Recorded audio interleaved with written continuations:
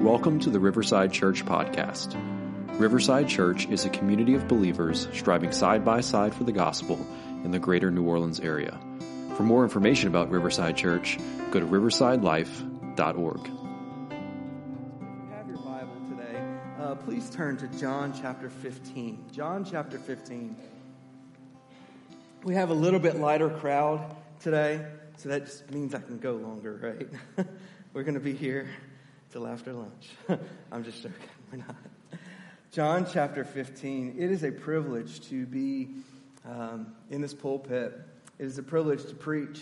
It is a privilege to teach the Word of God. And as a preacher and as a pastor, our job as preachers and pastors, when we stand behind this pulpit, is to proclaim the Word of God, not as we see it, not as our opinions may be of it, but our job is to plainly proclaim the Word of God as God has written it, as it is.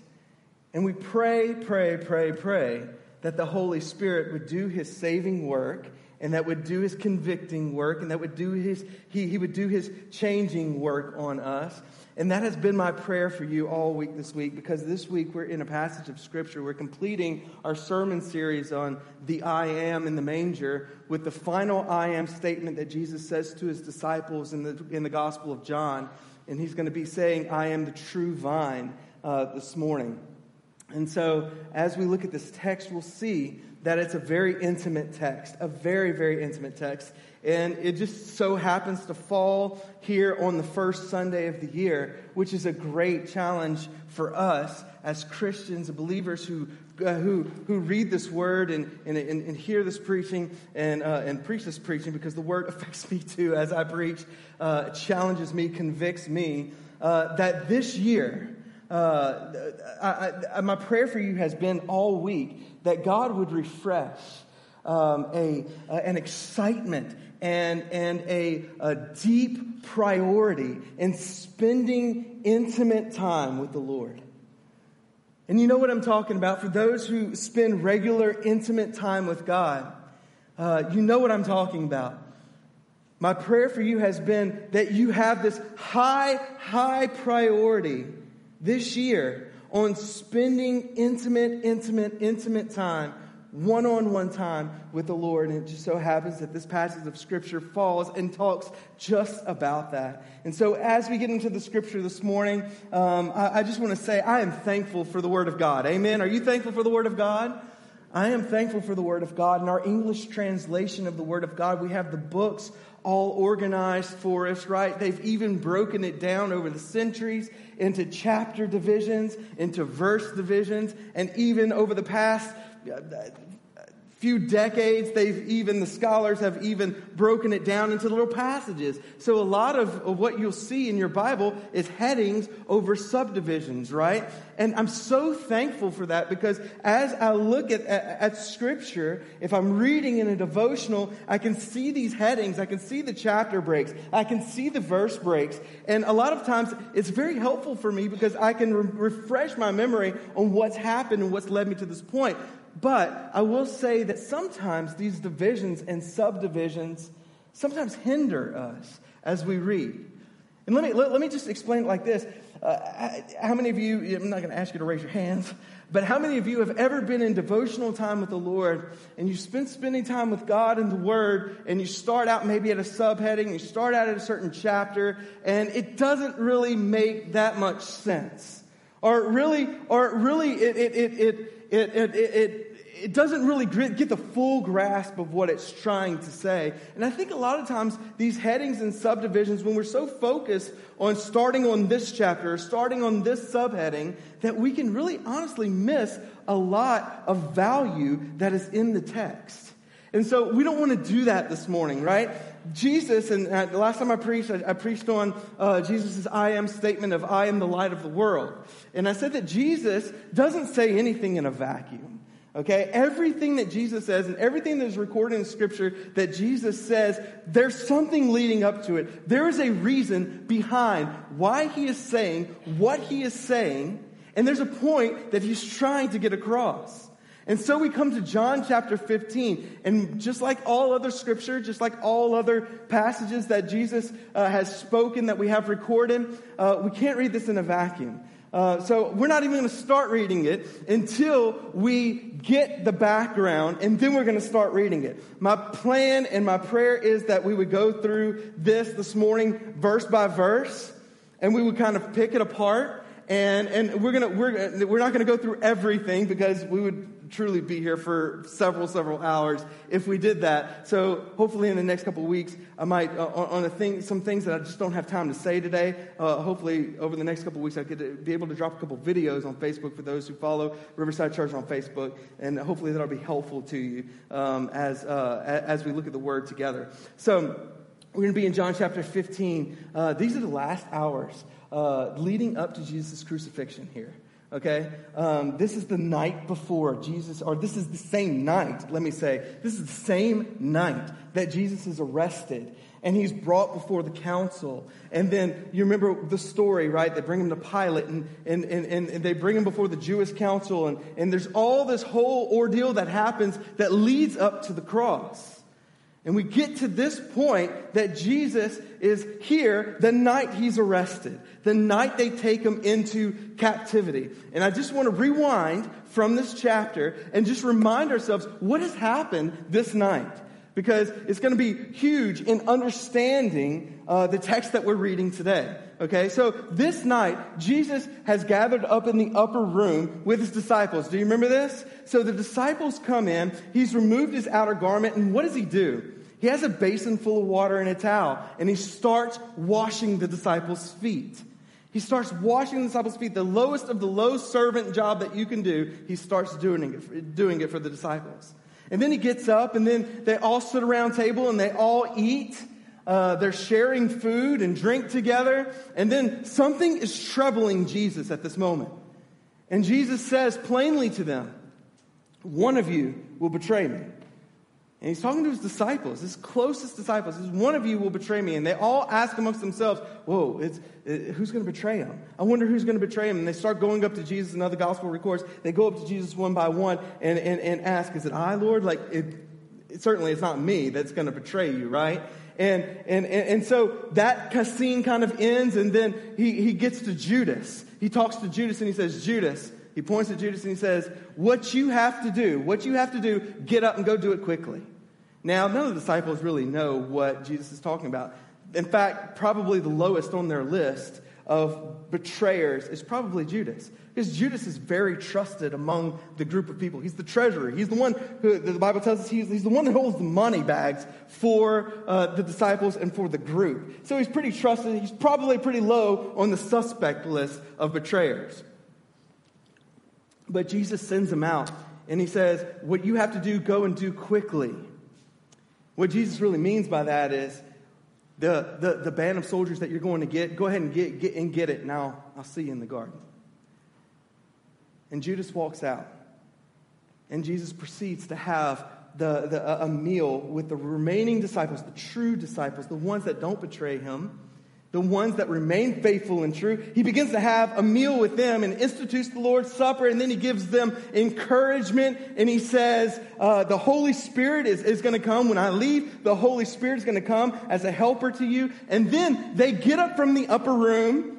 It's dark, it's night, and then they have to walk through Jerusalem, through the Kidron Valley, to go to a garden called Gethsemane. Okay? I'll get a little tongue-tied there. A garden called Gethsemane. So they're on their way to this garden. They're walking to this garden when Jesus starts speaking to his disciples. And so I want you to put yourself there.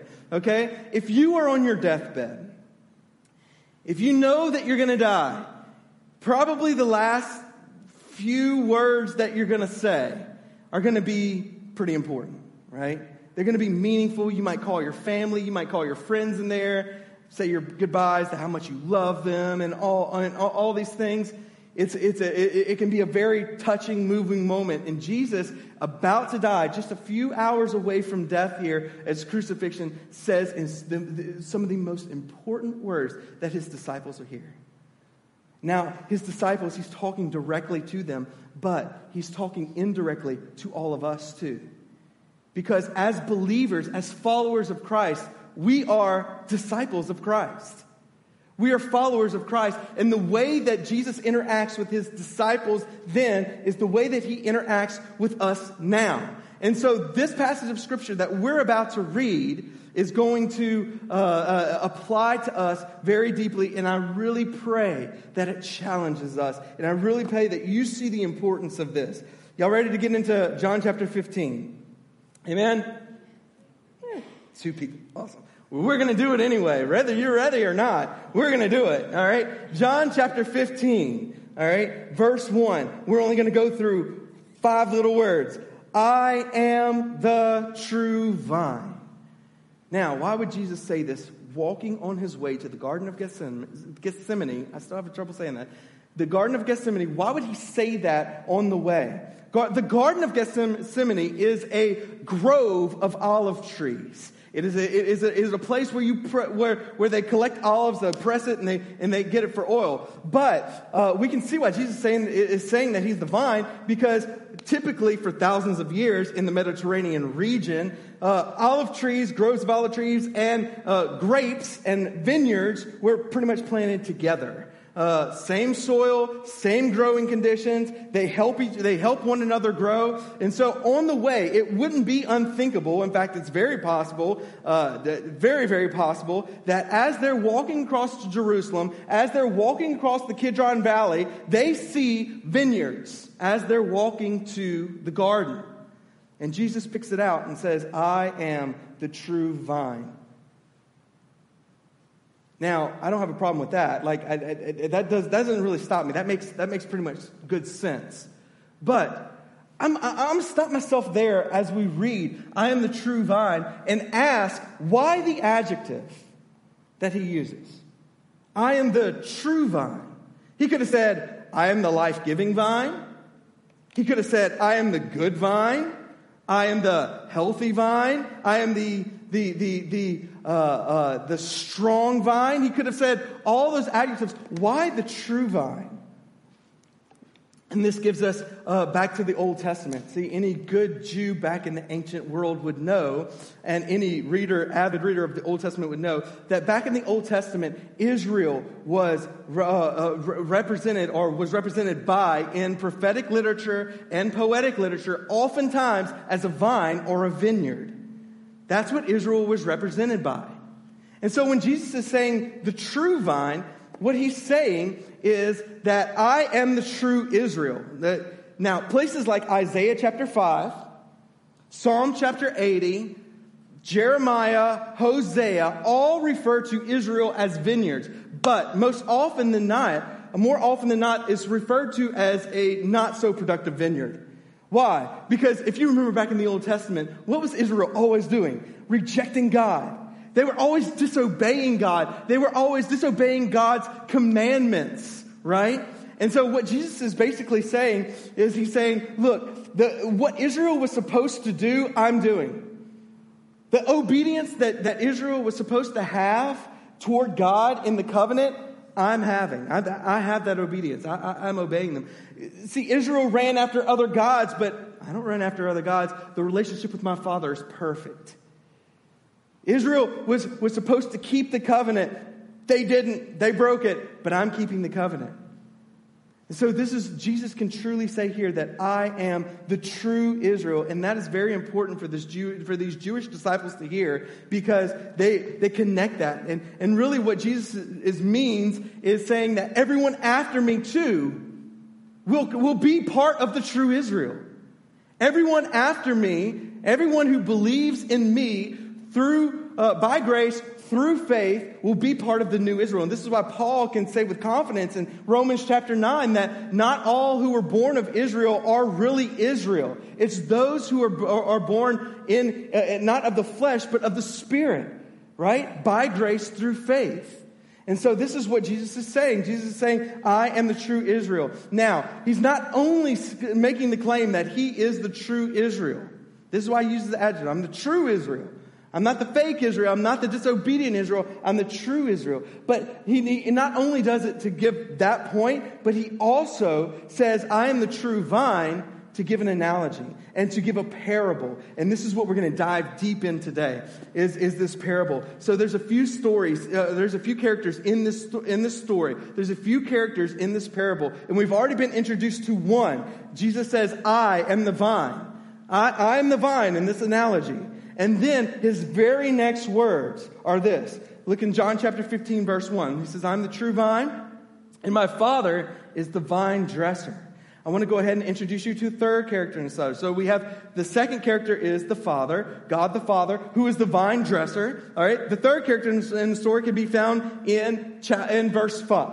In verse 5.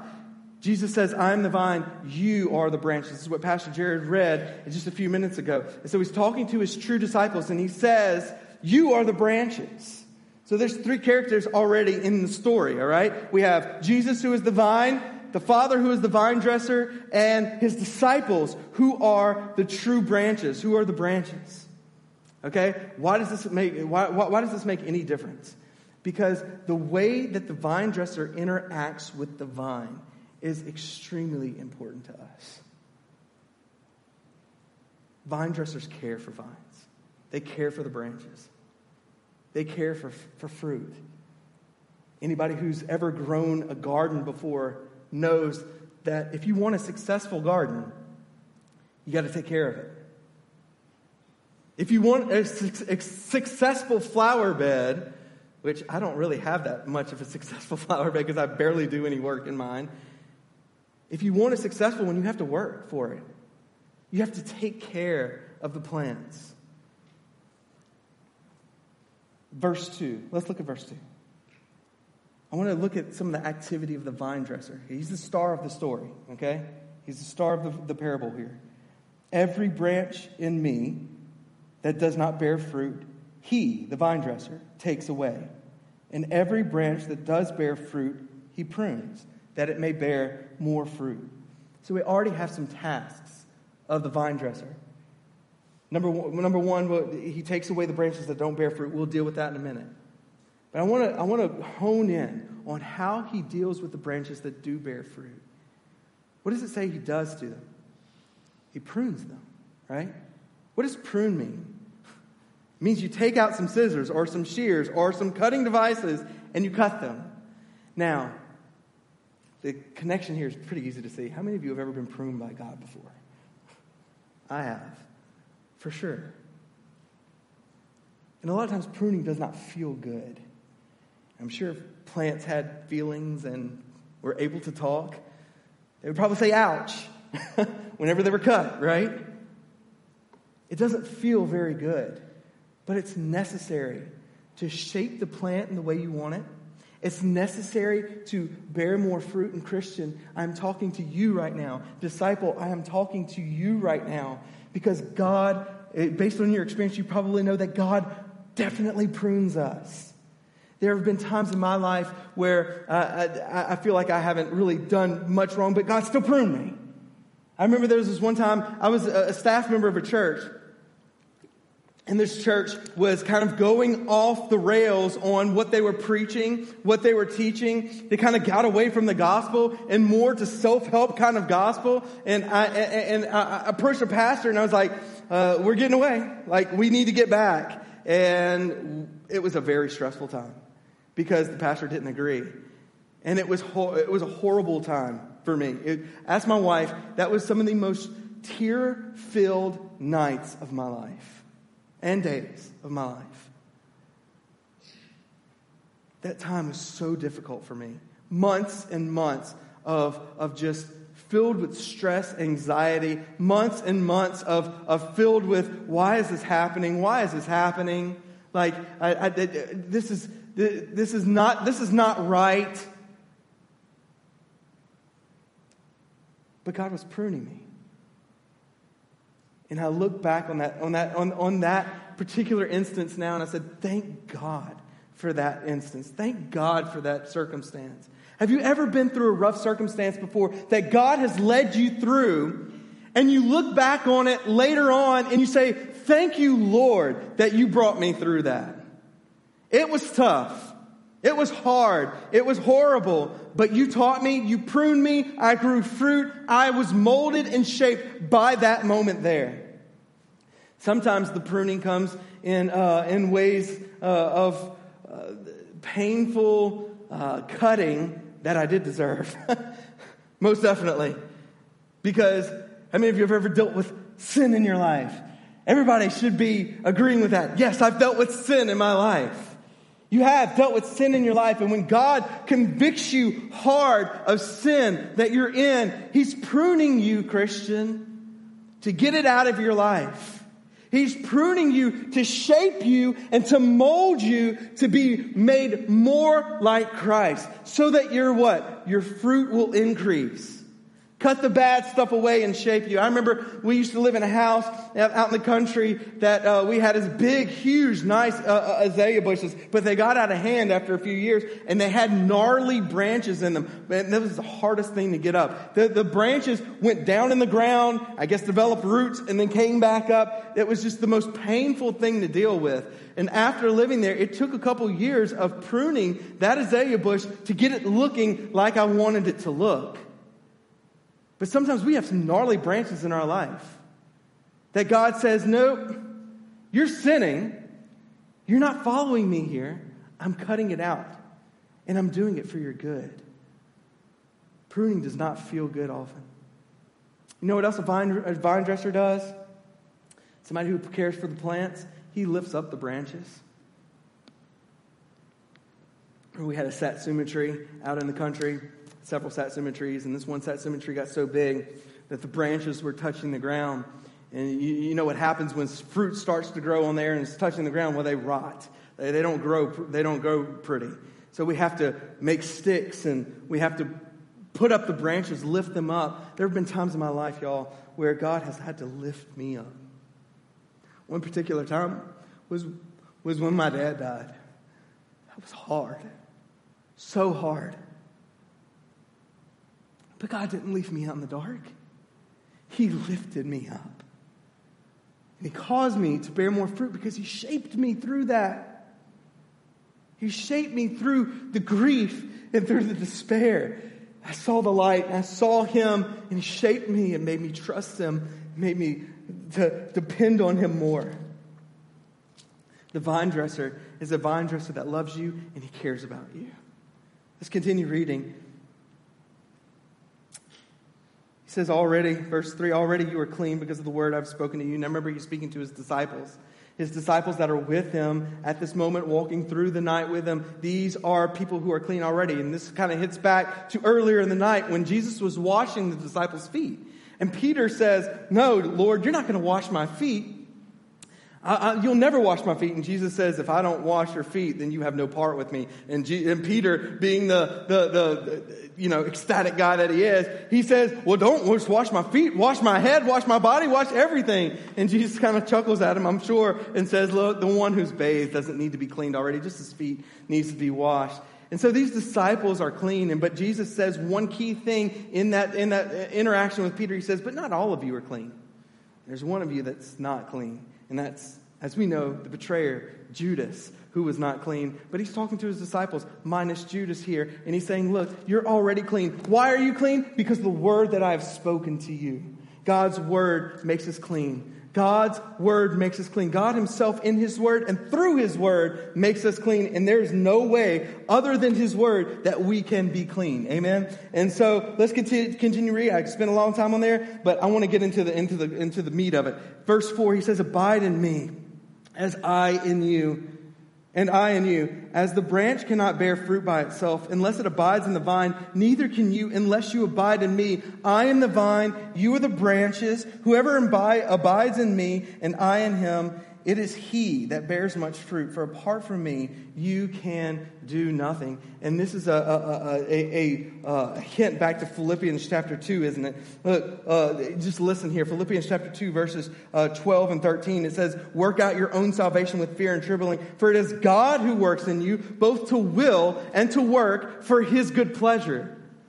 We can do nothing apart from Christ, Christian.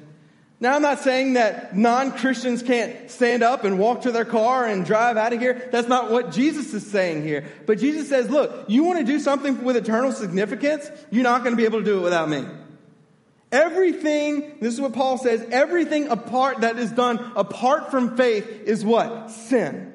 This is what Paul says. And Paul says, if you want to do something of eternal significance, then you're not going to do it apart from me feeding you life. And he gives this whole analogy here. He says, look, abide in me. And I want you to picture this vine and these branches connected to the vine.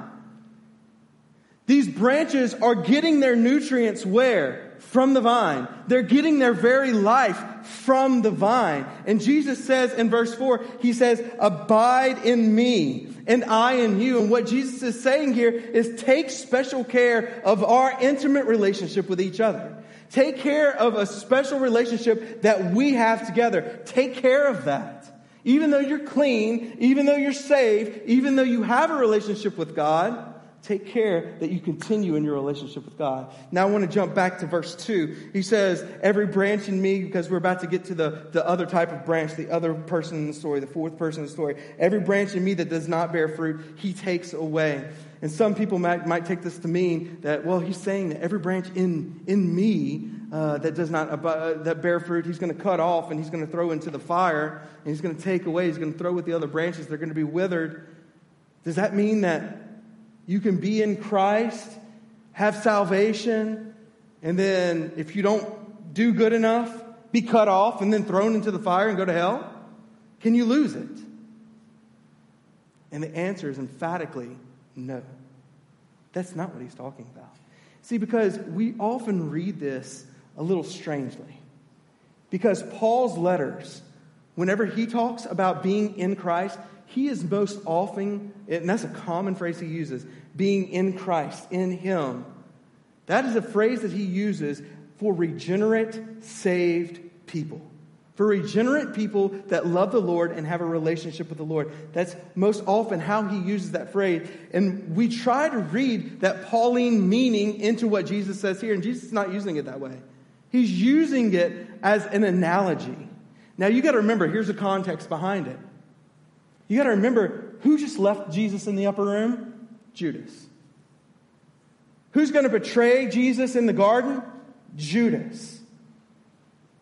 Was Judas connected to the vine? Yes. In a saving way? Mm-mm. He associated himself with Jesus. And this is what Jesus is talking about. He's saying, those people, you will have people that will associate themselves with me. Judas associated himself with Jesus for 3 years. Became one of his closest, most trusted followers. Associated himself with Jesus for 3 years. But was a dead branch that the Father would cut away and eventually throw into the fire. These disciples are about to see Judas betray Jesus. They haven't seen it yet. They have no clue in their mind that Judas is the betrayer. They're about to see Judas betray Jesus. And so Jesus is giving them a heads up. And he's saying, look, there are two types of branches that are connected to me. There's the branch that bears fruit, and there's the branch that doesn't bear fruit. A lot of scholars and that I've read commentaries on and everything like that call these Judas branches, right? And there's a reason why, because he's saying that's what kind of branch Judas is. He doesn't bear fruit. He's being cut off. He's being thrown in the fire. But then there are fruitful branches, those who really truly abide in Christ. And that's the whole difference. Judas did not abide in Christ. What do I mean by abide? Well, I mean to live, to get his life from, to be sustained by Christ himself. Judas did not want that. Judas rejected that. In church, just being real, there are several people in the church, all throughout the world, that are Judas branches. You don't see Judas branches in the Hindu temples. You don't see Judas branches in the Muslim mosques. Why? Because they don't even associate themselves with Jesus. Jesus is not even talking about that. It's like these people don't even associate. They're not even considered branches. What he's talking about is people that associate themselves with Jesus. Guess what? Judas branches are in Sunday schools. Judas branches are in worship services. Judas branches are in small groups. In some churches, Judas branches are in leadership. In some churches, Judas branches are pastors. Not in this church, thank God. I mean, I don't know the condition of Jared's soul, but he believes God, he loves God. But Judas branches are everywhere. What is the difference between a Judas branch and a fruitful branch? He's not making this rocket science. Let's read it again. Verse 4. He says, abide in me, and I in you, as the branch cannot bear fruit by itself, unless it abides in the vine. Neither can you unless you abide in me. I am the vine, you are the branches. Whoever abides in me and I in him, it is he who bears much fruit. For apart from me, you can do nothing. Verse 6, if anyone does not abide in me, he is thrown away like a branch and withers, and the branches are gathered, thrown into the fire, and burned. What's the difference between a Judas branch and a true branch? Abiding in Christ, period. So, the pressing question is, what does abiding in Christ look like?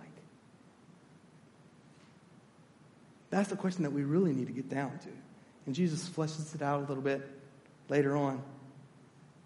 I just want to say, true branches, fruitful branches, find their life in Christ. Listen closely. True branches, Jesus is not just a part of a true branch's life. Jesus is their life. Christ is their life. It's like, I can't breathe without him. I'm sustained by him. I love him intimately and want to have a relationship with him. You hear this saying, it's popular, it's made popular, it's still popular, I guess. It's not about religion, it's a relationship. About a relationship. How many of you have heard that? It's not about religion, it's a relationship. I disagree with that somewhat because I think religion is a commitment, and I believe it is about a commitment somewhat. But however, I get what they're saying. It's not about the external factors. Oh, I go to church, I'm involved in Sunday school, I do all this, I do X, Y, and Z. It is truly about the relationship with Christ. And Jesus points it out here. He says, whoever abides in me will be the one who bears fruit. And the one who doesn't abide in me, it's very, very clear logic. You abide in Christ, you bear fruit. You bear fruit, he prunes you. He prunes you, you grow more fruit. You grow more fruit, you abide in Christ. You abide in Christ, you grow more fruit. You grow more fruit, he prunes you. And it's a cycle over and over and over again. But this is the cycle of the branch who withers and falls away. You're connected to Christ. You are connected to Christ. You associate yourself with Jesus Christ, but you don't abide in him. He's not your life. He's not your source of life. Like you don't depend on him in a relationship way to where like he's your everything. Every now and again he's a part of my life. Don't bear fruit. You don't bear fruit, cut you off. Withers, thrown into the fire. This is not me saying it, this is Christ saying it. Verse 7, he says, if you abide in me and my words abide in you, ask what you wish and it will be done for you. Don't you see? This is an intimate relationship he's talking about. And this is why I say this is the perfect time to talk about this. And I mean, really, any time is the perfect time to talk about this. But New Year, people are looking for resolutions, right? I have gained on my keto diet that I've started last week early, got a jump start on the new year. I have gained, or I've lost a negative 2 pounds. For you math majors out there, that means I've gained 2 pounds. And I'm like, oh man, I must not be in ketosis yet. So we pray that changes. But people are looking for resolutions. People are looking for new starts. People are looking for fresh things in the new year. Christian, won't you be intimate with Christ? Won't you be intimate with God? And it's just not going to just happen. You wake up in the morning and you be like, okay, well, it hasn't happened today, so I guess it'll happen tomorrow. No, this involves planning. This involves work. This involves effort. And Jesus says, take care to see that you abide in me and I in you. Take care to do that. Take care to see that our relationship is vibrant here and that you're bearing fruit. He says, if you abide in me and my what abides in you? Everybody say it. My what? Word. Somebody say it louder. My words, right? My words abide in you. My words abide in you. Are you getting life from this? This is the question. Christian, non-Christian, people, human beings in this room, are you getting life from this? Or is this a chore? Or is this just a book that collects dust on the shelf? Or is this a book that you just, I may or may not bring it to church on Sunday? Do you get life from this? Does this sustain you? He says, if you abide in me and my words richly abide in you, ask whatever you wish and I'll give it to you. Oh Lord, $100 million right now. Come on, bring it on. That's not what he's talking about, is he? Have you ever spent so much time with someone that what makes them happy makes you happy? Have you ever done that? My wife loves. She loves whenever I smoke meat. That's one of my hobbies, right? And so she loves whenever I say, I'm going to take 5 hours out of the day and I'm just going to smoke some ribs. And she loves that, right? She likes it not because of the food, because it's probably not that great, to be honest with you. But she likes when I do it because I like it. You spend so much time with somebody and you get to know their likes. Your desires start to see their desires. And it's not so much about, okay, well, I got to give him his time to smoke his meat, and I've got to check that. But isn't that sometimes how we approach God? Sometimes we approach God as, I got to give him my time today, so I've got to check the box. I've got to do my reading, or I won't be prepared for my D group, or I won't be prepared for my small group, or whatever. I've got to do the reading. I've got to go to church this month. One of my children once told me, we have to go to church tomorrow. And I said, no, son, we get to go to church tomorrow. We get to spend it with the people of God. And sometimes that's how we treat God. We're like, we just got to check it off the box instead of spending intimate time with the Lord, knowing what he likes, liking what he likes, and our desires are changed. And this is why Jesus can say, look, you spend this time with me. If you get one-on-one with me and spend time with me and get to know me, ask whatever you want. You know what? Because you're not going to really depend on that $100 million, because really you'll find out that the only reason you want that is because you want security in your life and you're not trusting in me for your security.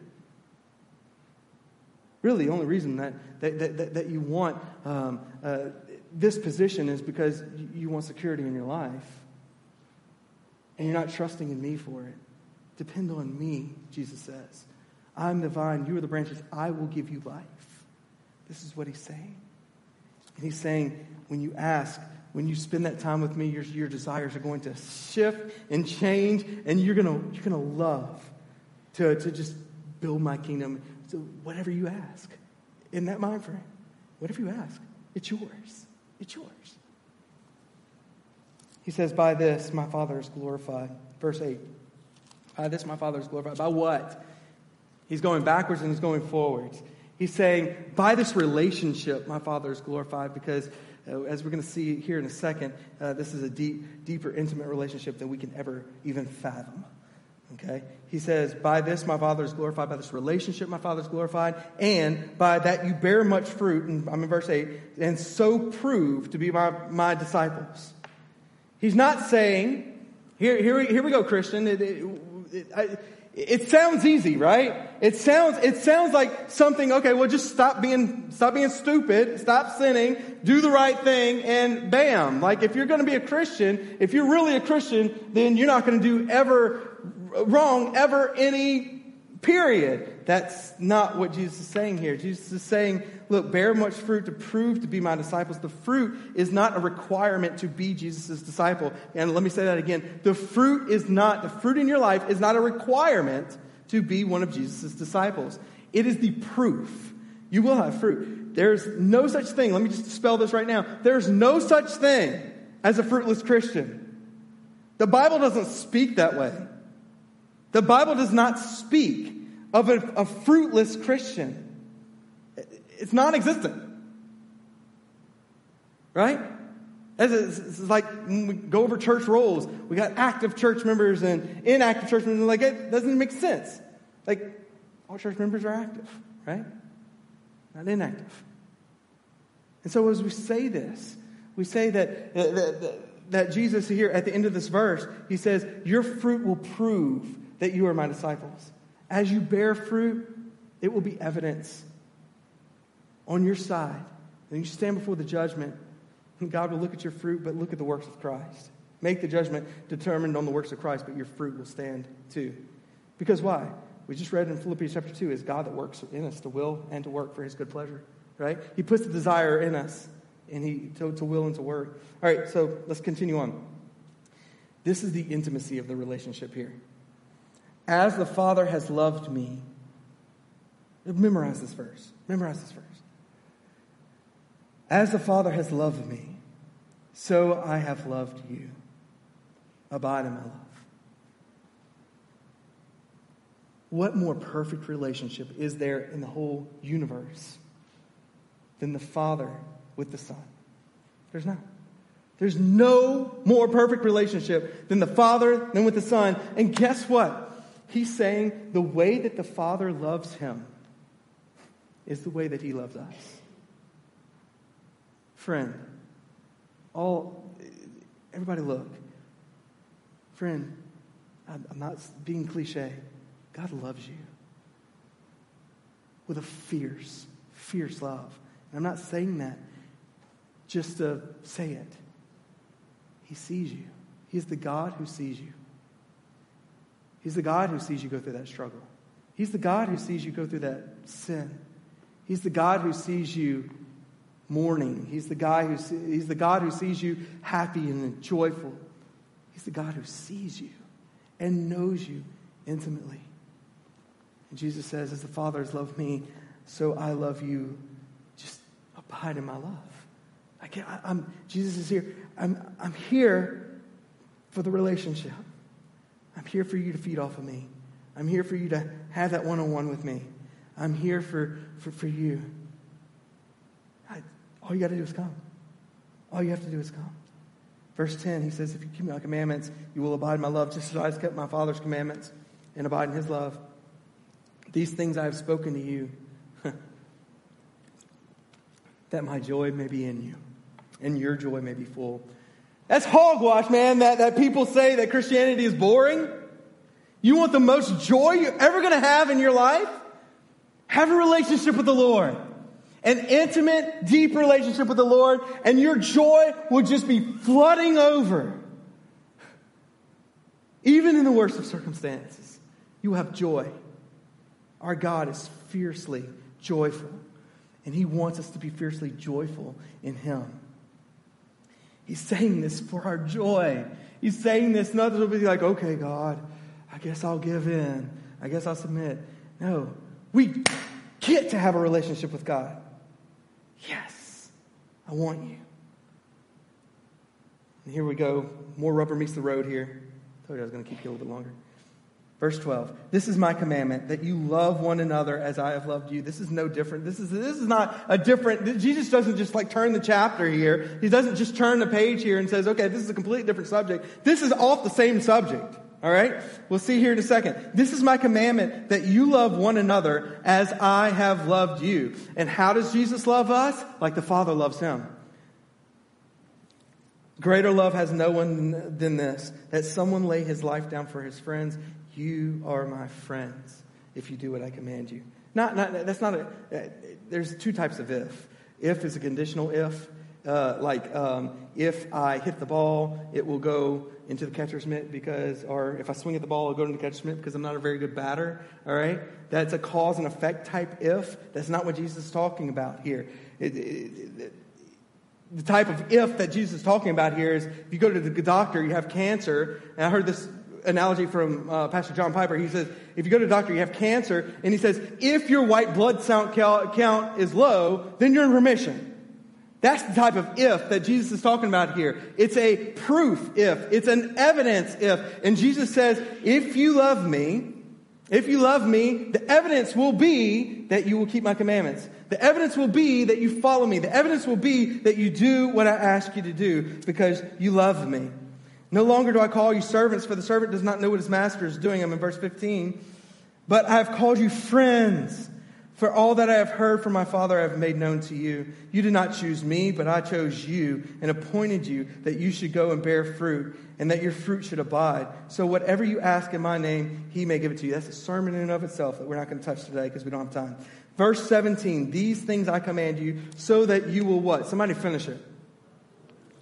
So that you will love one another, so that you will love each other.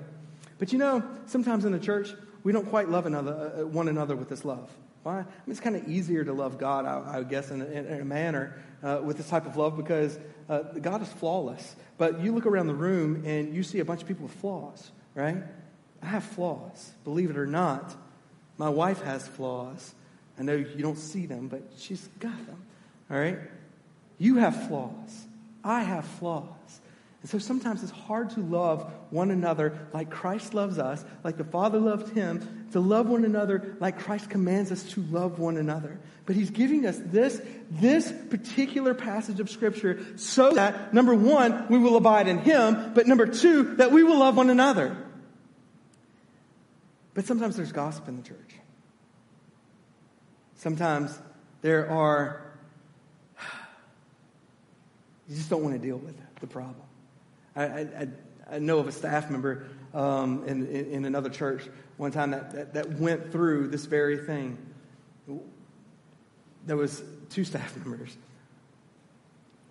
One was in particular not fulfilling some kind of task or whatever, and the other staff member, instead of going to that person about him, went to leadership about him, and it caused a big stink within the church. And I'm like, how was that loving one another?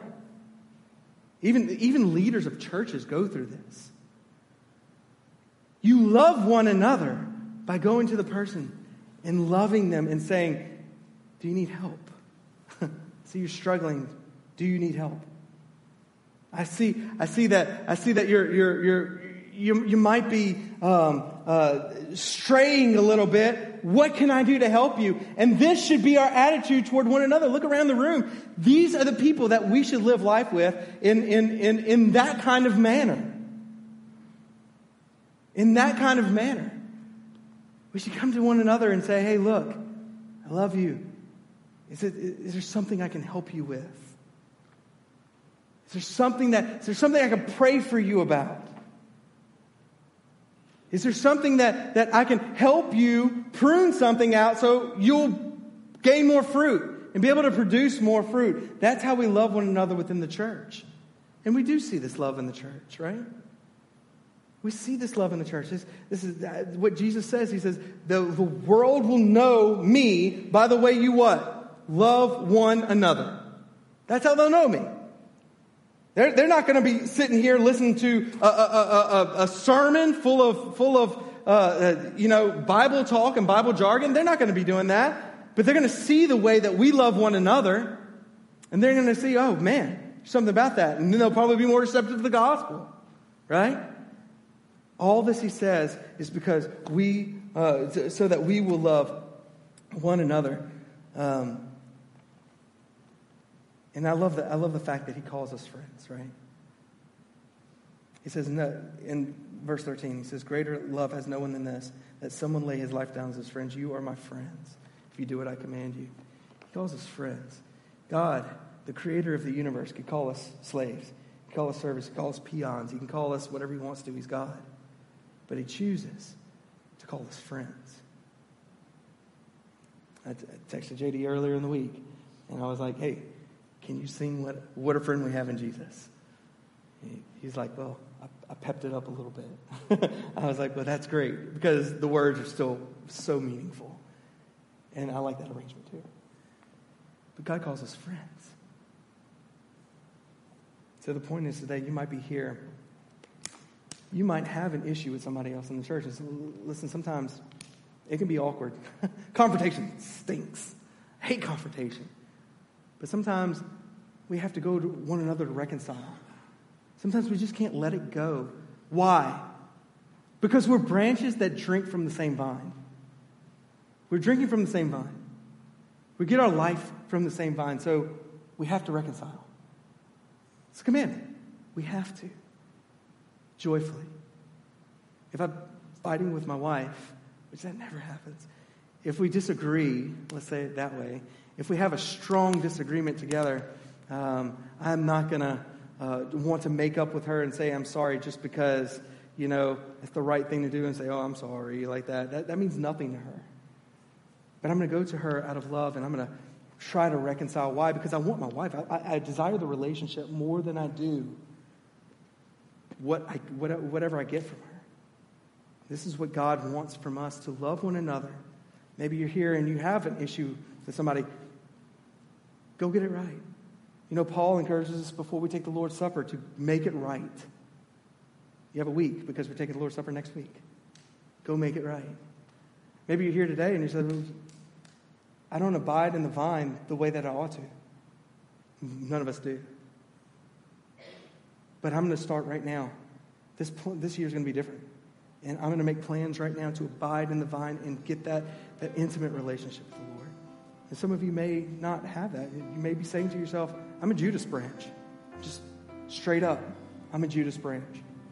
We would love to talk to you more about that, about how you can connect to the vine and receive from the vine. Amen. Let's pray. Father, we thank you.